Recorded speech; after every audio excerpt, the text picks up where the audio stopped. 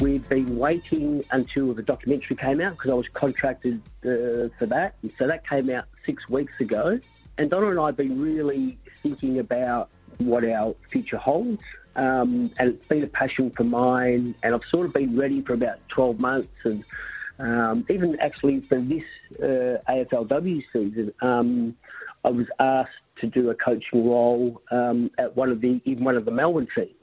But I couldn't because I was contracted for the Doco. People have connected the dots. Well, West Coast have got a position available. Yes, I want to coach again. But you know what? Let's not put the cart before the horse. There may be some other clubs in Melbourne as well who make a decision not to go with their coach. So I'm just being prepared, if you like, for any case scenario.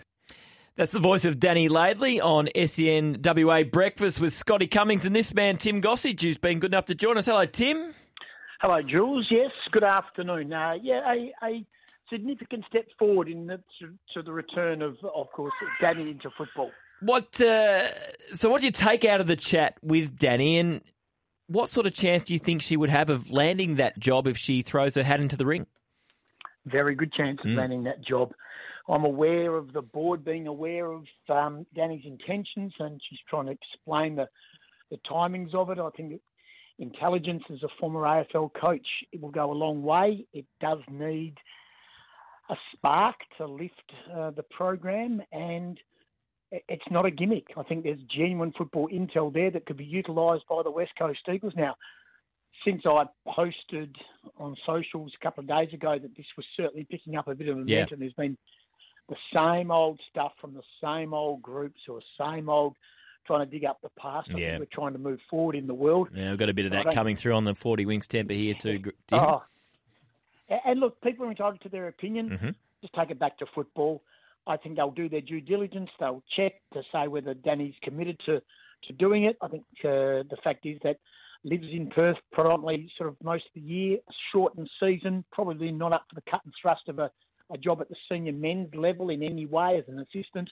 Perfect opportunity the way that the season and the length of season and the responsibility of the job is there. And I think West Coast could do a lot worse and at least have a very strong conversation with Danny. Would there be any concerns that she's been out of football for, 8 years now? Would that be a concern, do you think, at all for the Eagles hierarchy? Yes and no, to be honest. I don't think Danny's been completely removed from interest in the game and knowledge of the game and attending games and has a real awareness of the game. Has obviously strong connection still with the North Melbourne group and has certainly reconnected over in Western Australia with a lot of the expat North Melbourne and West Coast groups. So I don't think we're not talking about being on another planet. I think we're talking about someone who's certainly aware of how the football landscape has changed. And even this morning when speaking to Danny was very strong in saying, look, I understand the game has changed from the hard nose and you coach the women and the girls differently than you do the guys, the way you go about it. So I think fully aware of what's changed, but I don't think the game and the way the game is played or will be coached is beyond Danny Knight. Don Pike, addressing the media at the moment, was asked about Danny Laidley. He said, I haven't had any conversations of that nature, but have seen the media speculation. I would see that as an option, I would have thought, if she was interested in pursuing the process. I'm assuming, Goss, that most West Coast people or fans would be happy with the appointment of Don Pike. He knows the club, he knows football, and that's what this club needs right now. It does. He's going to bring some fresh ideas. He's an incredibly successful businessman in his own right. He's got the football intel again.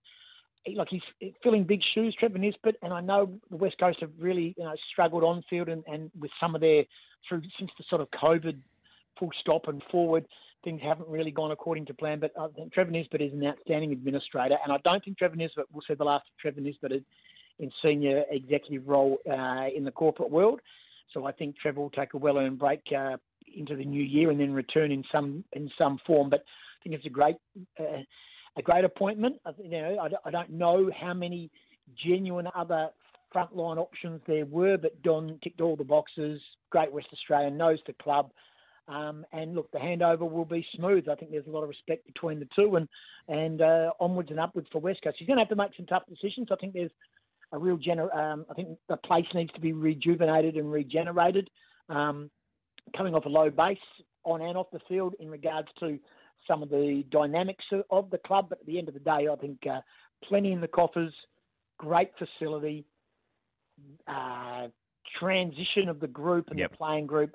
And as I mentioned, Trevor Nisbet, a terrific administrator. What are some of those hard decisions he's got to make pretty early days? And what's the first thing he's got to get right as the new boss of the Eagles? Department. Yeah, football department. And he's coming from a very, and they've been a successful football club.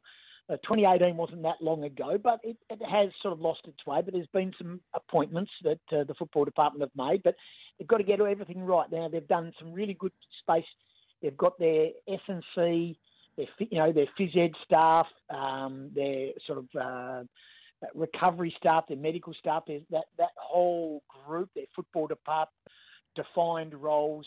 But there's a lot of long-term people at the footy club, and this is not about getting rid of those people, but it's about setting KPIs for all of them and saying, this is the job, this is how Don sees the job.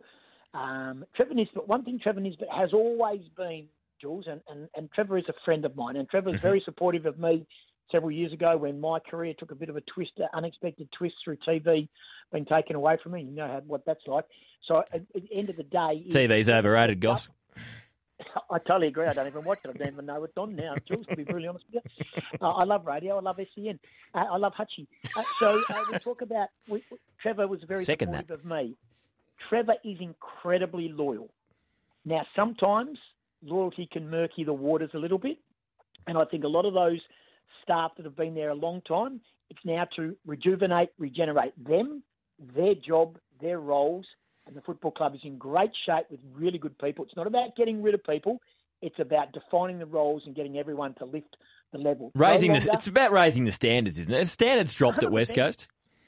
100%. And I don't know, standards have dropped. I disagree. Kane is big on that. I mean, Greg Clark's a prime example. Greg Clark came in and played, 17 or 21 games or whatever it was, never played in a winning game. When you talk to Greg Clark now, he could be bitter and twisted about leaving. He loved it. He loved the standards. He loved being driven by the playing group. Yeah, they didn't win games. Yes, there was a moment where they were a little bit unfit. Yes, COVID came along. They didn't handle it very well. I think Don Pike won't take a backward step. Trevor Nisbet was never a frontline CEO. He's not a liniment sniffer. There's a few CEOs over the journey have been liniment sniffers who are there in the song, and Trevor's always been a little bit removed. Yes, he's been passionate, but he's been removed. Don Pike will have that football intel that I think the football department needs first and foremost. But as a holistic view of the football club, they need to be better. They need to return to the absolute peace, the top prize that they often were considered amongst the competition on and off the field. They've got a great facility, got great people, and the handover will be big. But Don Pike's got to really define roles, and I think he will. I don't think he'll come in and cut and thrust and go right through them, but I think he'll eventually turn the place back in with a whole rejuvenation, which is much needed. Nice line from one of our colleagues, Adam Papalia, the Godfather being replaced by the Don. Very nice work. And one off the temper text here is, who's the bigger Pike in WA now, Willie or Don? Willie. There you go. Hope Don's not listening to that day. Tim, thanks for your time as always. Plenty going on over in WA. Well done with the chat with Danny Laidley this morning. It was great radio. Good on you. Thanks, George. Appreciate it.